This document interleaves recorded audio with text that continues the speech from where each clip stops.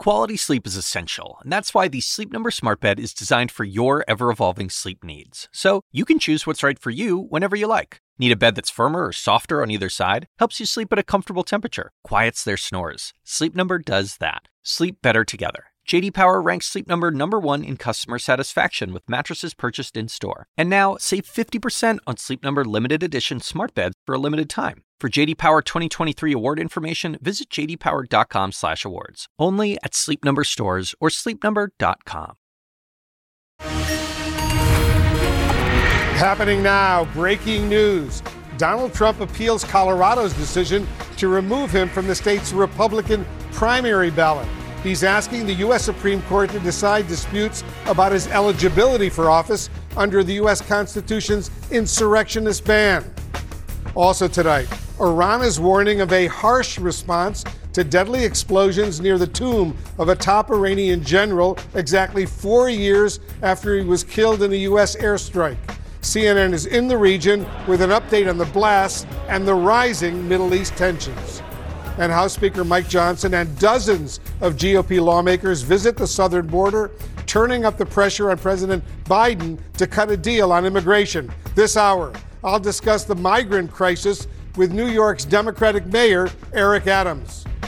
Welcome to our viewers here in the United States and around the world. I'm Wolf Blitzer. You're in the Situation Room.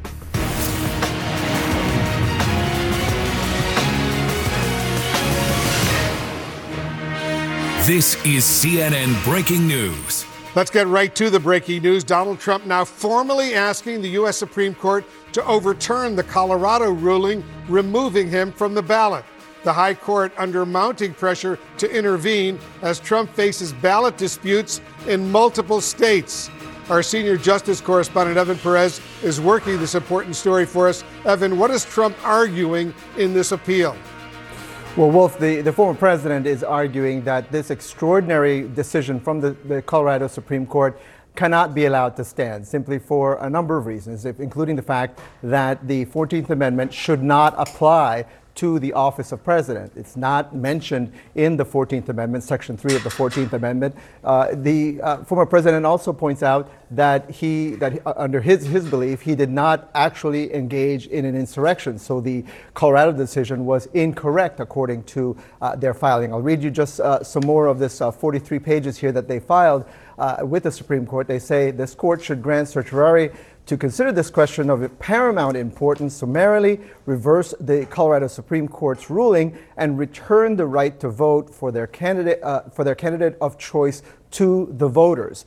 They go on to say, Wolf, this is a ruling, again, the Colorado Supreme Court ruling.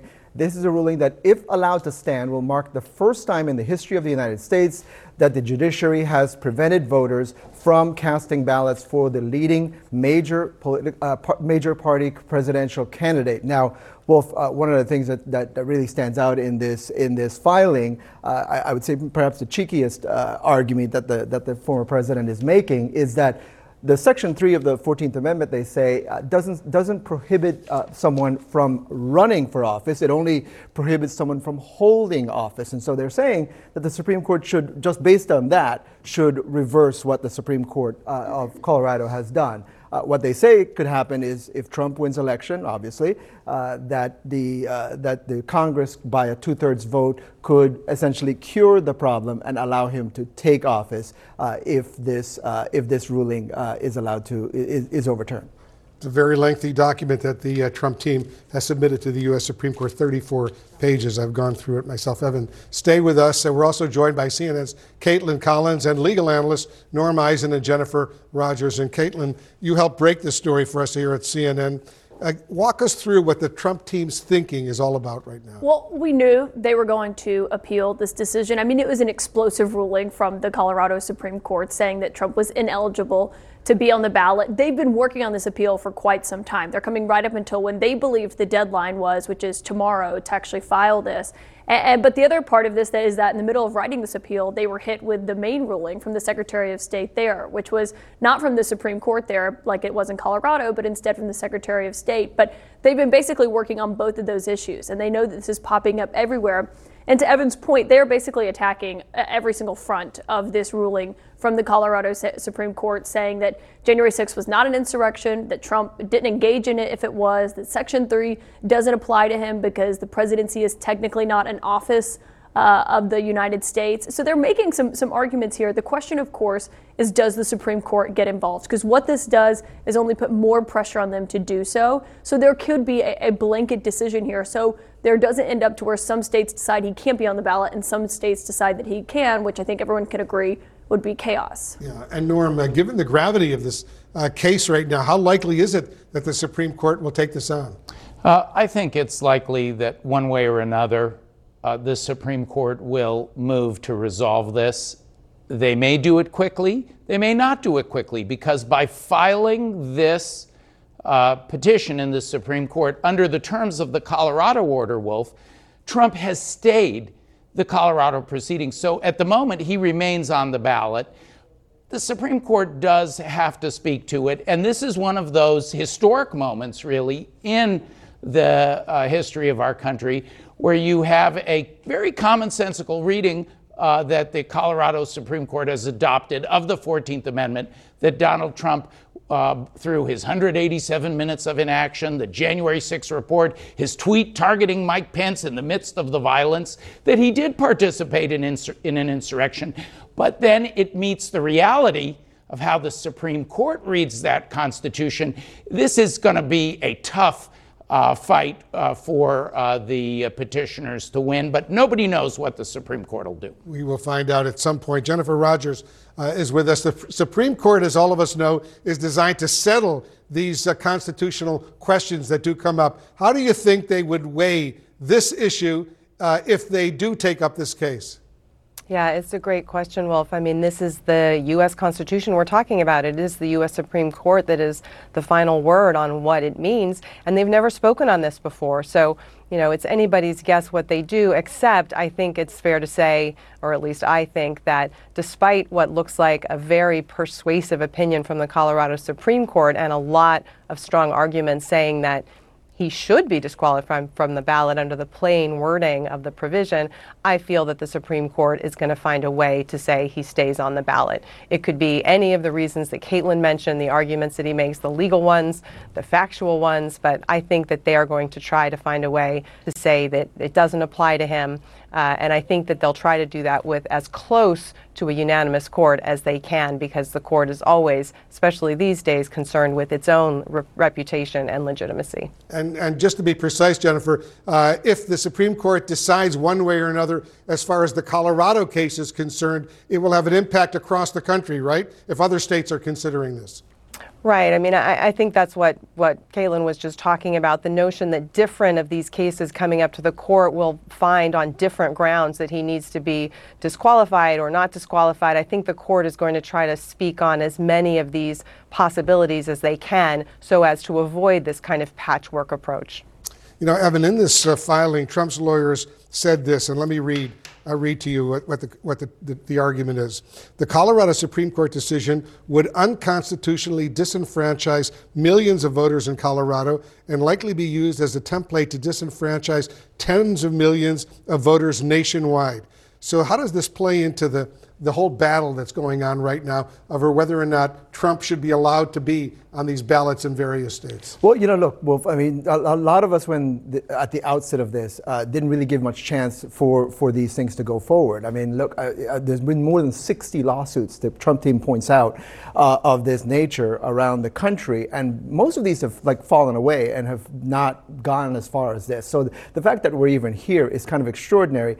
But what I find interesting in the argument that you just read, and that you just, the part of the argument that you just read, is, you know, one of the things that the former president is accused of doing back, you know, on January 6th and in the events around January 6th was to disenfranchise all of these voters, millions of voters in various states, because he didn't like the results in those states. And so now he's turning that very same argument around and saying that what you're trying to do is to disenfranchise all of these voters around the country. And it's a compelling argument, because under our system, voters are the ones that are supposed to decide. And so the idea that you have a lot of these folks who were on the other side of the argument have now decided to try to bring these lawsuits to try to prevent him from being on the ballot is kind of a remarkable thing. Lots at stake right now. And Caitlin, I understand you're getting some new information. Our colleague Kristen Holmes has confirmed that Trump is expected to attend the federal appeals court hearings next week, and that centers around his claim that he has presidential immunity when it comes to the federal election case here in Washington that Jack Smith is prosecuting.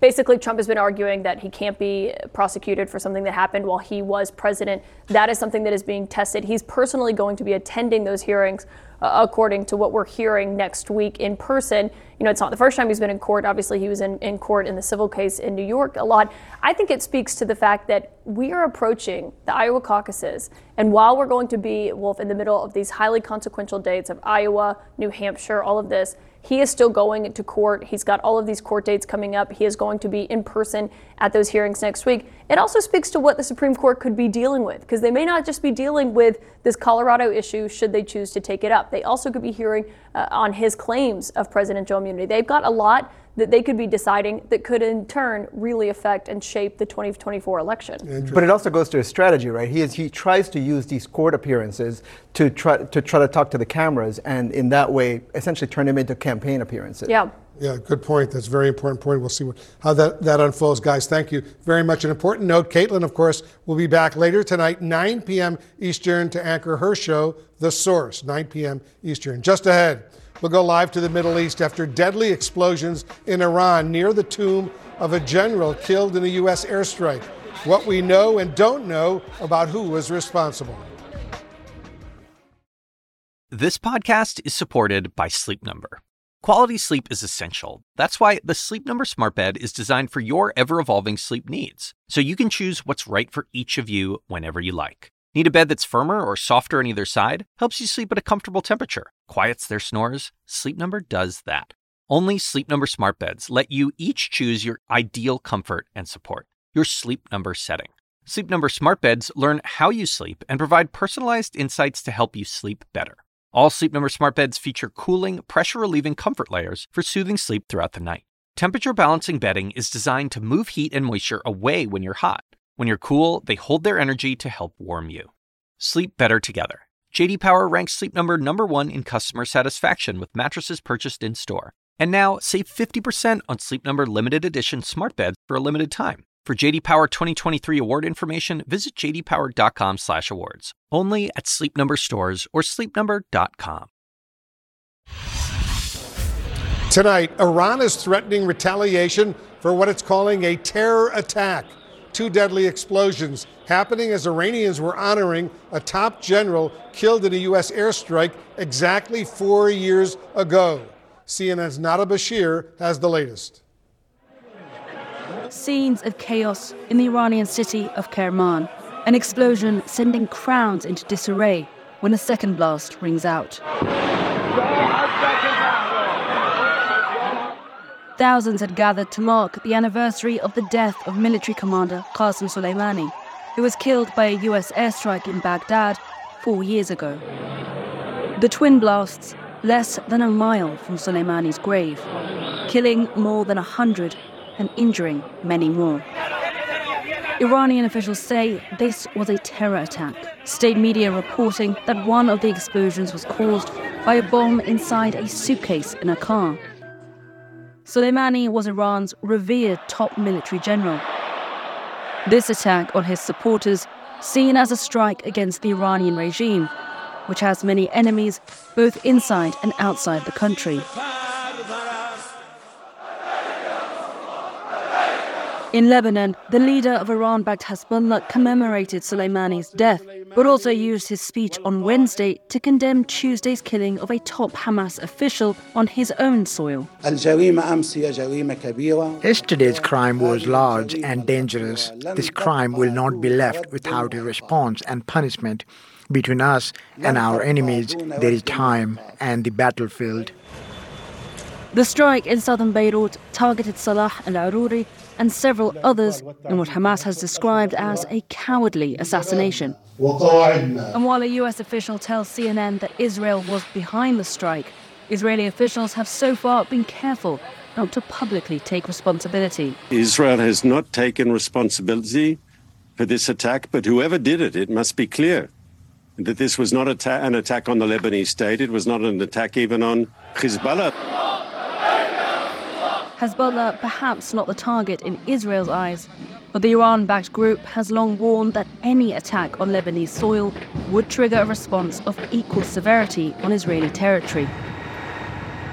From the outset of the war between Israel and Hamas, fighting between Israel and Hezbollah has been largely contained to Lebanon's southern border region. But the brazen strike in Beirut, in the heart of Hezbollah territory, has raised fears among the United States and its allies that a full-scale war could break out between Israel and the Middle East's most powerful paramilitary force, or even more broadly, across the region. And Wolf, while we are hearing those warnings from Hezbollah about the potential for this conflict to escalate more broadly, we have heard from the Lebanese foreign minister say that the Lebanese government does not want to see a war break out, that it is working to convince Hezbollah not to wage a war against Israel, and that it wants to see peace on its southern border. The US State Department, meanwhile, saying that it has no reason to be more concerned following Tuesday's strike of a broader escalation than it has been from the outset of the war, saying that in the US perspective, it is not in the interest of Hezbollah nor in the interest of Israel to see a broader escalation in this conflict. Wolf? All right, Nada Bashir in Beirut for us. Nada, thank you very much. Joining us now, the ranking Democrat on the House Intelligence Committee, Congressman Jim Himes of Connecticut. Congressman, thanks so much for joining us. First, I want to discuss the explosions in Iran near Soleimani's grave. The U.S. does not believe Israel was involved. Based on what we know so far, and you're the top Democrat on the Intelligence Committee, who do you believe could have been behind this? Well, thanks for having me, Wolf. And it's too early, I think, to speculate about who could have been behind it. And in fact, who knows what we will ultimately learn. What I can tell you with some confidence is that this attack does not have the hallmarks of a traditional Israeli, American, NATO operation. What was really a terrorist attack, that is to say something that was designed to cause a lot of fear and kill a lot of civilians without any obvious military benefit, feels to me, and I do emphasize feels to me, but feels to me like more the acts of one of the dozens of groups of people who have a beef with the Iranian regime. When you're a brutal regime, as the Iranians are, you make a lot of enemies along the way, and this feels like one of these groups as opposed to Israel or the U.S. or NATO taking an action. It feels to me like it's more something along those lines. Yeah, it feels like that to me too. A U.S. official tells CNN Israel was behind the attack in Beirut, targeting a top Hamas commander. You heard Hezbollah's leader promise revenge. So what could that look like, Congressman? And is Israel risking a wider war right now by attacking and going after this Hamas leader in Lebanon's capital? Well, let's unpack that a little bit, because I think a couple of things are true. Number one, any senior member of Hamas who was involved in the planning of October 7th and the brutal murder of 1,200 Israelis has a relatively short lifespan. We saw this, of course, with the way the Israelis dealt with the people who were involved with the terrorist attack on the Munich Olympic team back in the early 70s. The Israelis will not rest until the leaders of that brutal terrorist attack are gone. And so I don't know whether this was an Israeli strike, but we do know what the future of an awful lot of these Hamas leaders are. Number two, it is true that Hezbollah has stayed out of this fight. Hezbollah is sophisticated enough to understand that attack on a Hamas leader is not the same as an attack on a Hezbollah leader. And while I don't think it's in anybody's interest, including Hezbollah's interest, to get involved in hostilities more hotter, if you will, than what is already happening on the northern border of Israel, there is one player, of course, who would like to see additional chaos, and that is the sponsor of Hezbollah, the sponsor of Hamas, and that's, of course, Iran. The U.S. is also, as you know, protecting ships in the Red Sea from Iran-backed Houthi attacks. What does the Biden administration need to do, Congressman, to prevent all these various flashpoints across the region right now from escalating into a much wider war? Well, I understand that the Biden administration has been very careful on this front and so far successful at not letting a what is a tragedy, but a tragedy that has been largely limited to Gaza and Israel and the northern border with Israel to become a regional conflagration with lots of nation states involved. What I would suggest, and the Biden administration isn't necessarily asking my opinion, but what I would suggest that the guiding principle here be, which is that nobody gets to escalate. And as a consequence, were I sitting in that Oval Office, I probably would have taken more aggressive action against the Houthis. Now, the United States Navy, of course, sank 3 of their boats attacking shipping, but I think we need to make it very clear that attacking freedom of navigation in the Red Sea is an escalation, and it will not be tolerated. And you know, if the Houthis want to find their ways to, we would obviously discourage this, but if they want to jump into direct conflict with Israel, that will be their decision. But they do not get to implicate U.S. critical and global critical strategic interests. So again, my hope is that the Biden administration, perhaps by taking out launching sites, sends a very clear message that the world will not tolerate an expansion of this war, especially one that compromises freedom of navigation. And what is so worrisome is Iran has now deployed a destroyer to the Red Sea as well. Congressman Jim Himes, thanks as usual for joining us. Thank you, Wolf. And coming up, as Nikki Haley and Ron DeSantis battle to be the primary challenger to Donald Trump, they're amping up their attacks on the frontrunner right now, with the first votes only 12 days away. Tonight, Donald Trump's leading Republican rivals are actually stepping up their attacks on the frontrunner, with the first in the nation Iowa caucuses now just 12 days away. Ron DeSantis is campaigning in Iowa, while Nikki Haley is looking ahead to the primary a few days later in New Hampshire. CNN's Eva McKend is covering Haley in the Granite State for us. Eva, what are Haley and the other candidates focusing on today? Well, Wolf, here in New Hampshire, Nikki Haley on stage as we speak. She's telling voters here that she can win. Actually, so many people showed up to this event tonight. We heard some folks being turned away, being told that they are at capacity. But she is telling folks disregard the polls that have Trump way out ahead, that she is still very much competitive in this contest. Governor DeSantis giving a similar message to voters in Iowa, telling them that he doesn't think that Trump can win in a general election. Let's listen. You know I'm right. Chaos follows him. And we can't have a country in disarray and a world on fire and go through 4 more years of chaos. We won't survive it. You don't defeat Democrat chaos with Republican chaos. I don't think Donald Trump ultimately can win an election. The whole election will end up being a referendum on his behavior, all the lawfare. And a strong day for the Haley campaign. They announced that they raised $24 million this quarter.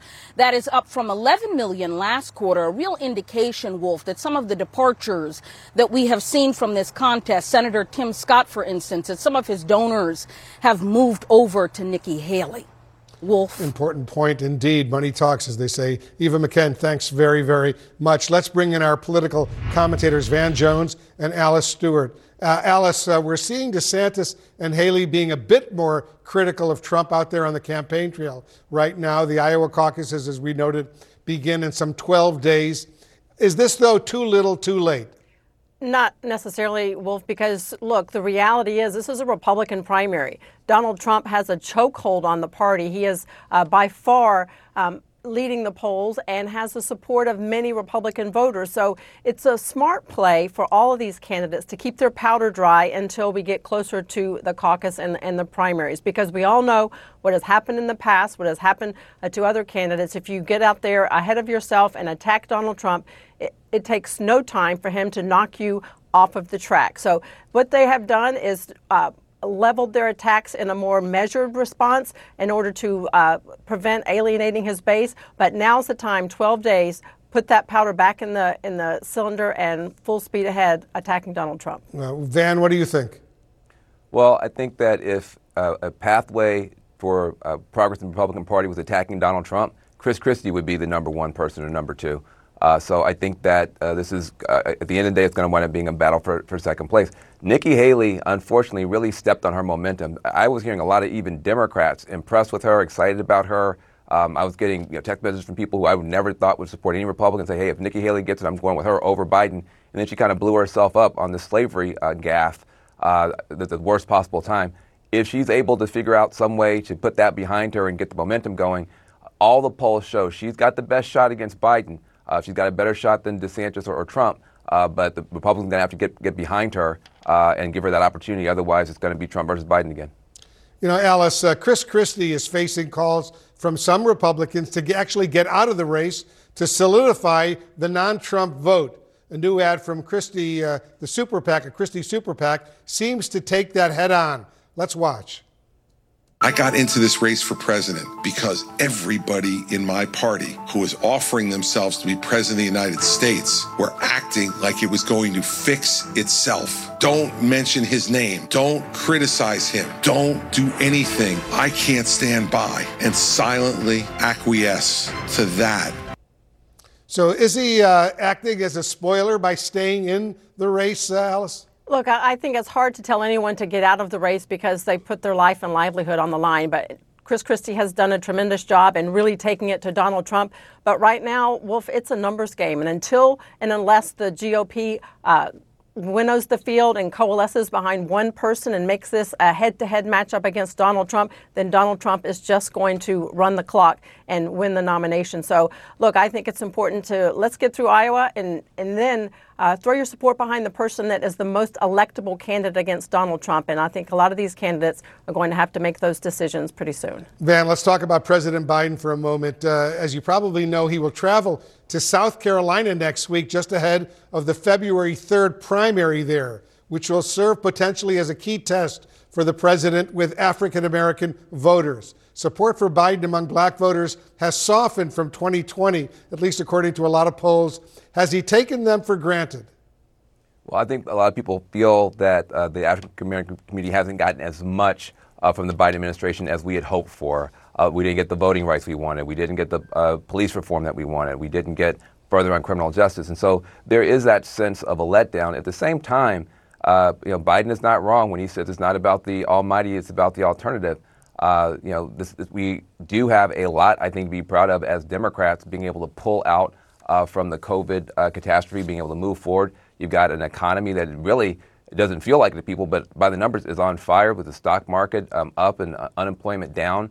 So I think he's got a case to make. He's got to make it, but I think he's going to a place that has a lot of warmth and love for him, South Carolina. I think when you put him in front of a black church and remind people of the kind of heartbreak and pain that happens when white nationalism runs rampant in the country, I think people remember that Biden has been an ally for us on those fights. Van Jones and Alice Stewart, thanks to both of you. Coming up, we're getting new details about that fiery and deadly airport collision in Japan. We'll be right back. The Assignment with me, Audie Cornish. So there have been arrests, suspensions, disciplinary hearings. They're shutting down graduation events. At this moment, the part of the protests that are admirable are young people calling attention to atrocities. Michael Roth is the president of Wesleyan University. I would like to make a space for them to do that, as long as that space doesn't prevent other people from pursuing their education. Listen to The Assignment with me, Audie Cornish, on your favorite podcast app. We're learning new information tonight about the critical moments leading up to yesterday's fiery Tokyo Airport collision.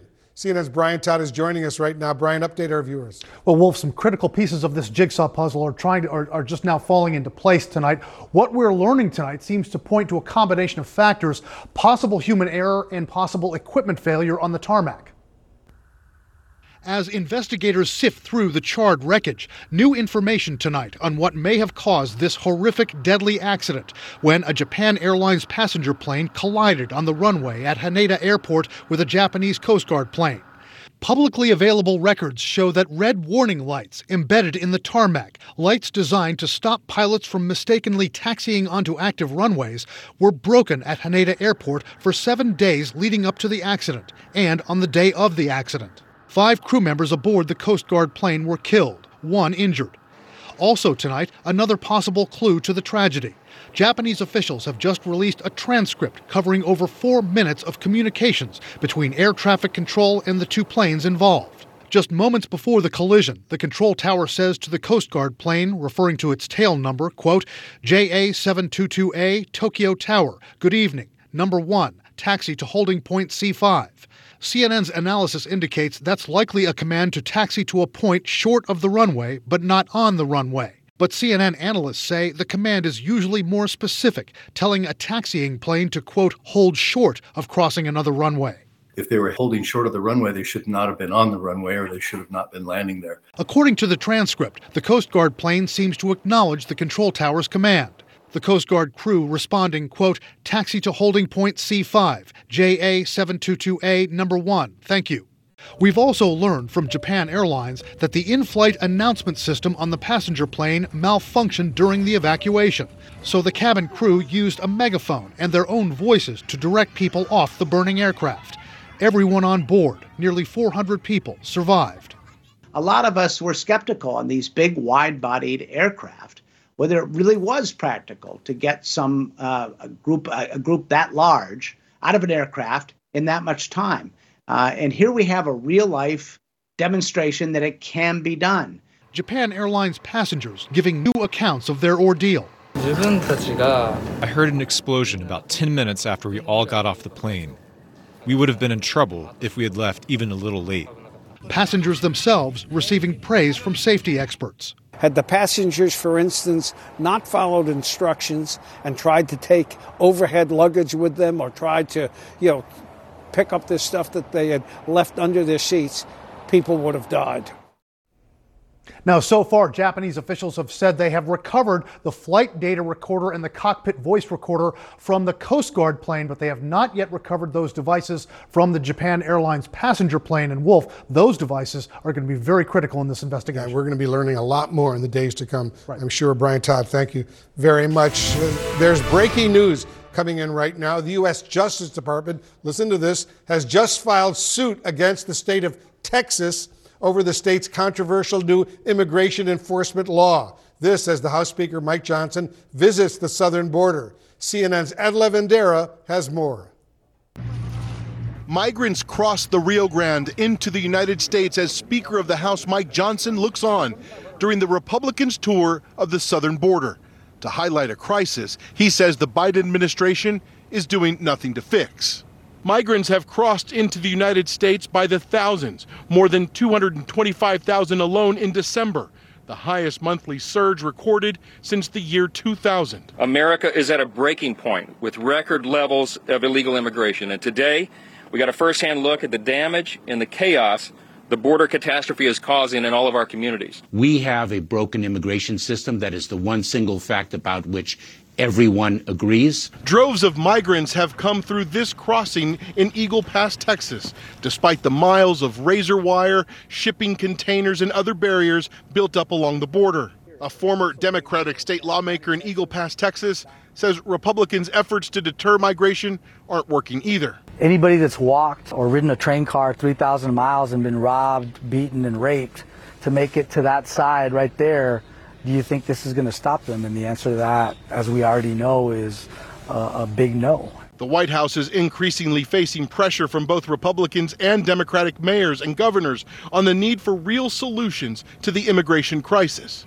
And the Republican governor of Texas keeps ramping up the pressure as well, transporting tens of thousands of migrants unannounced to urban cities and blue states, straining their resources. Most migrants say they're just trying to escape the hardships they left behind. Like Kenny Contreras from Ecuador, who says his country is plagued by violence and extortion. And this migrant from Liberia who says he spent $15,000 to reach the U.S. border. The U.S. has been my dream country since I was a young kid, It's estimated that nearly 170 countries have people coming in and flowing across this border. Meanwhile, in Washington, D.C., Senate leaders are working toward a possible deal to change current immigration law, including the possibility of expedited removals of migrants who cross illegally and tightening rules on granting asylum. The House Speaker tells CNN's Jake Tapper the problem cannot be solved by allocating more money to the border. These are policy choices that got us in this situation, and what we're demanding is that the policies change. And Wolf, what many of these Republican lawmakers were also not open and willing to get into is the idea of immigration reform. And also we asked several of them about the Senate negotiations and the border security bill there. And many of them said that they're really not interested in kind of signing on to that bill at this point because they haven't seen it.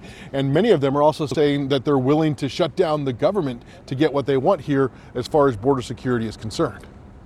Ed Lavandera, thank you very much for that report. Just ahead, we'll have more on the border crisis. I'll get reaction from the New York City Mayor, Eric Adams, who just imposed new restrictions on migrant buses coming to the city.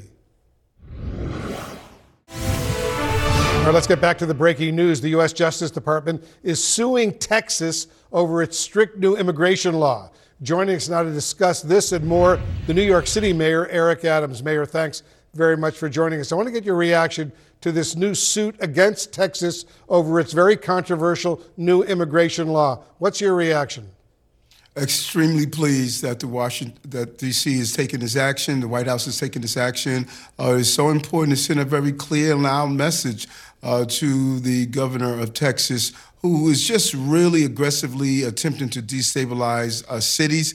And I think this action is extremely appropriate. But it's also crucial, and I need to say this, that this is a national problem, and all of these cities need help from the national government, a decompression strategy, funding, making sure we allow people to work and pursue the American dream. And so kudos to this important lawsuit that they put in place, but we still need the national government to solve this national problem.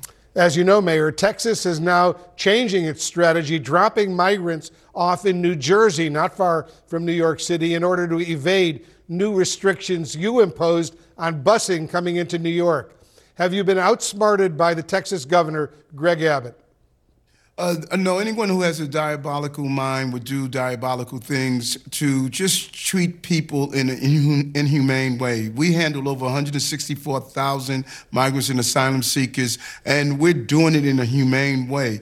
We're very clear that we're going to continue to adjust as the governor of Texas carry out these actions to make sure that we send a very clear, loud message. No bus company should be participating in this action, and we're going to communicate with our partners in this region and make sure that we tell them they should file the same level of executive order to stop this from taking place.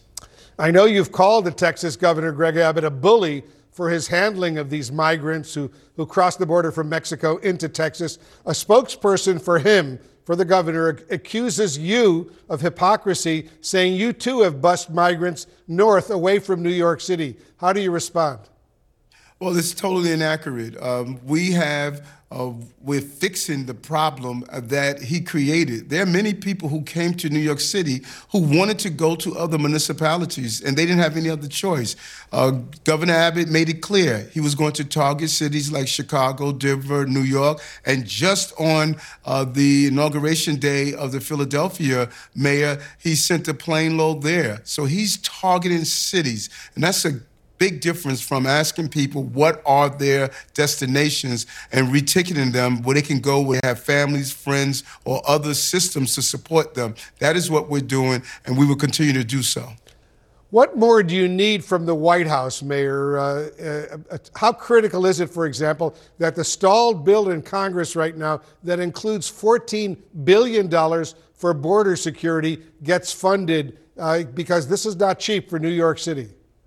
No, it's not. And it's not cheap for all the cities. And I want to be clear, as a mayor of one of the largest city in America, I'm not speaking only on behalf of my citizens here. I'm speaking on behalf of those cities such as Brownsville, El Paso, Chicago, Boston.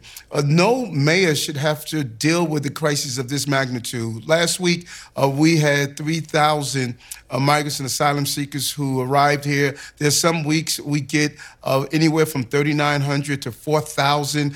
Just do the math. Handling those level of migrants and asylum seekers is just not sustainable. And we know we need those dollars to come in. $5 billion budget deficit this fiscal year, $12 billion over 3 years. It's going to hurt low-income New Yorkers, and this is wrong for those New Yorkers as well as migrants and asylum seekers should not be placed in this condition. Before I let you go, Mayor, a very quick question on a very different subject. I want to ask you about this federal investigation, as you know, into your political campaign. The FBI seized your cell phones and iPad in November as part of a probe looking into illegal contributions to your campaign. Have you received a target letter from federal investigators? We made that clear before. No, we have not. Listen, our federal agencies, our state agencies, our city agency, I'm a former law enforcement officer. If inquiries are made, we must cooperate with those inquiries, and that's what I have done and stated I would do over and over again. I do not break laws. I did not spend 22 years enforcing a law to break a law, and whatever information and cooperation they need from me, I'm going to do that, and I'm fully transparent in making sure we can get to the bottom of any accusation that is made. The New York City Mayor, Eric Adams, thank you so much for joining us. Thank you. Coming up, there's breaking news. Dozens of documents from a lawsuit related to sex offender Jeffrey Epstein have just been released. Breaking news, the highly anticipated release of documents from a lawsuit connected to sex offender Jeffrey Epstein is now underway. CNN's Kara Scannell is covering this for us. Kara, why are these names coming out now, and what are the implications? Well, Wolf, this is part of a long-running lawsuit brought by an Epstein accuser named Virginia Roberts Giuffre. And this lawsuit has been settled, but numerous news organizations had asked for these documents to be unsealed. The judge has ordered the unsealing, and we're starting to see them to hit the docket. Right now, there's about 40 documents that are on the docket, totaling more than 900 pages. So our team is culling through them now. But this is all, part of this lawsuit, and part of the reason why the judge said that she would unseal the names in these documents is because a lot of these names have already become public, either through the trial of Ghislaine Maxwell, Epstein's former or longtime girlfriend, who was convicted of helping him sex traffic minors, as well as through interviews that a number of accusers have given to news organizations and, just other information that has come out over the 20 years that Epstein has been alleged to have been involved in this sex trafficking operation. So we're starting to see some of these names come out, and Virginia Giuffre has been very public about her allegations, accusing prominent politicians of having been forced to have sex with them, as well as her allegations against Prince Andrew. She had reached a settlement with the prince where he's agreed to make a sizable donation. So we're going to go through these documents to see if we're learning any new names or new allegations. But a lot of this information has already been public, and that is why the judge has agreed to unseal it. We'll see what happens. Kara Scannell, thank you very much. And to our viewers, thanks very much for watching. I'm Wolf Blitzer in the Situation Room. Aaron Burnett out front starts right now. When you work next level.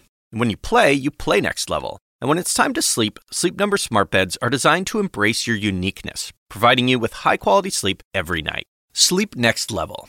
J.D. Power ranks Sleep Number #1 in customer satisfaction with mattresses purchased in-store. And now, the Queen Sleep Number C4 smart bed is only $1,599. Save $300 for a limited time, only at Sleep Number stores or sleepnumber.com. Prices higher in Alaska and Hawaii. Quality sleep is essential, and that's why the Sleep Number smart bed is designed for your ever-evolving sleep needs. So you can choose what's right for you whenever you like. Need a bed that's firmer or softer on either side? Helps you sleep at a comfortable temperature. Quiets their snores. Sleep Number does that. Sleep better together. J.D. Power ranks Sleep Number #1 in customer satisfaction with mattresses purchased in-store. And now, save 50% on Sleep Number limited edition smart beds for a limited time. For J.D. Power 2023 award information, visit jdpower.com/awards. Only at Sleep Number stores or sleepnumber.com.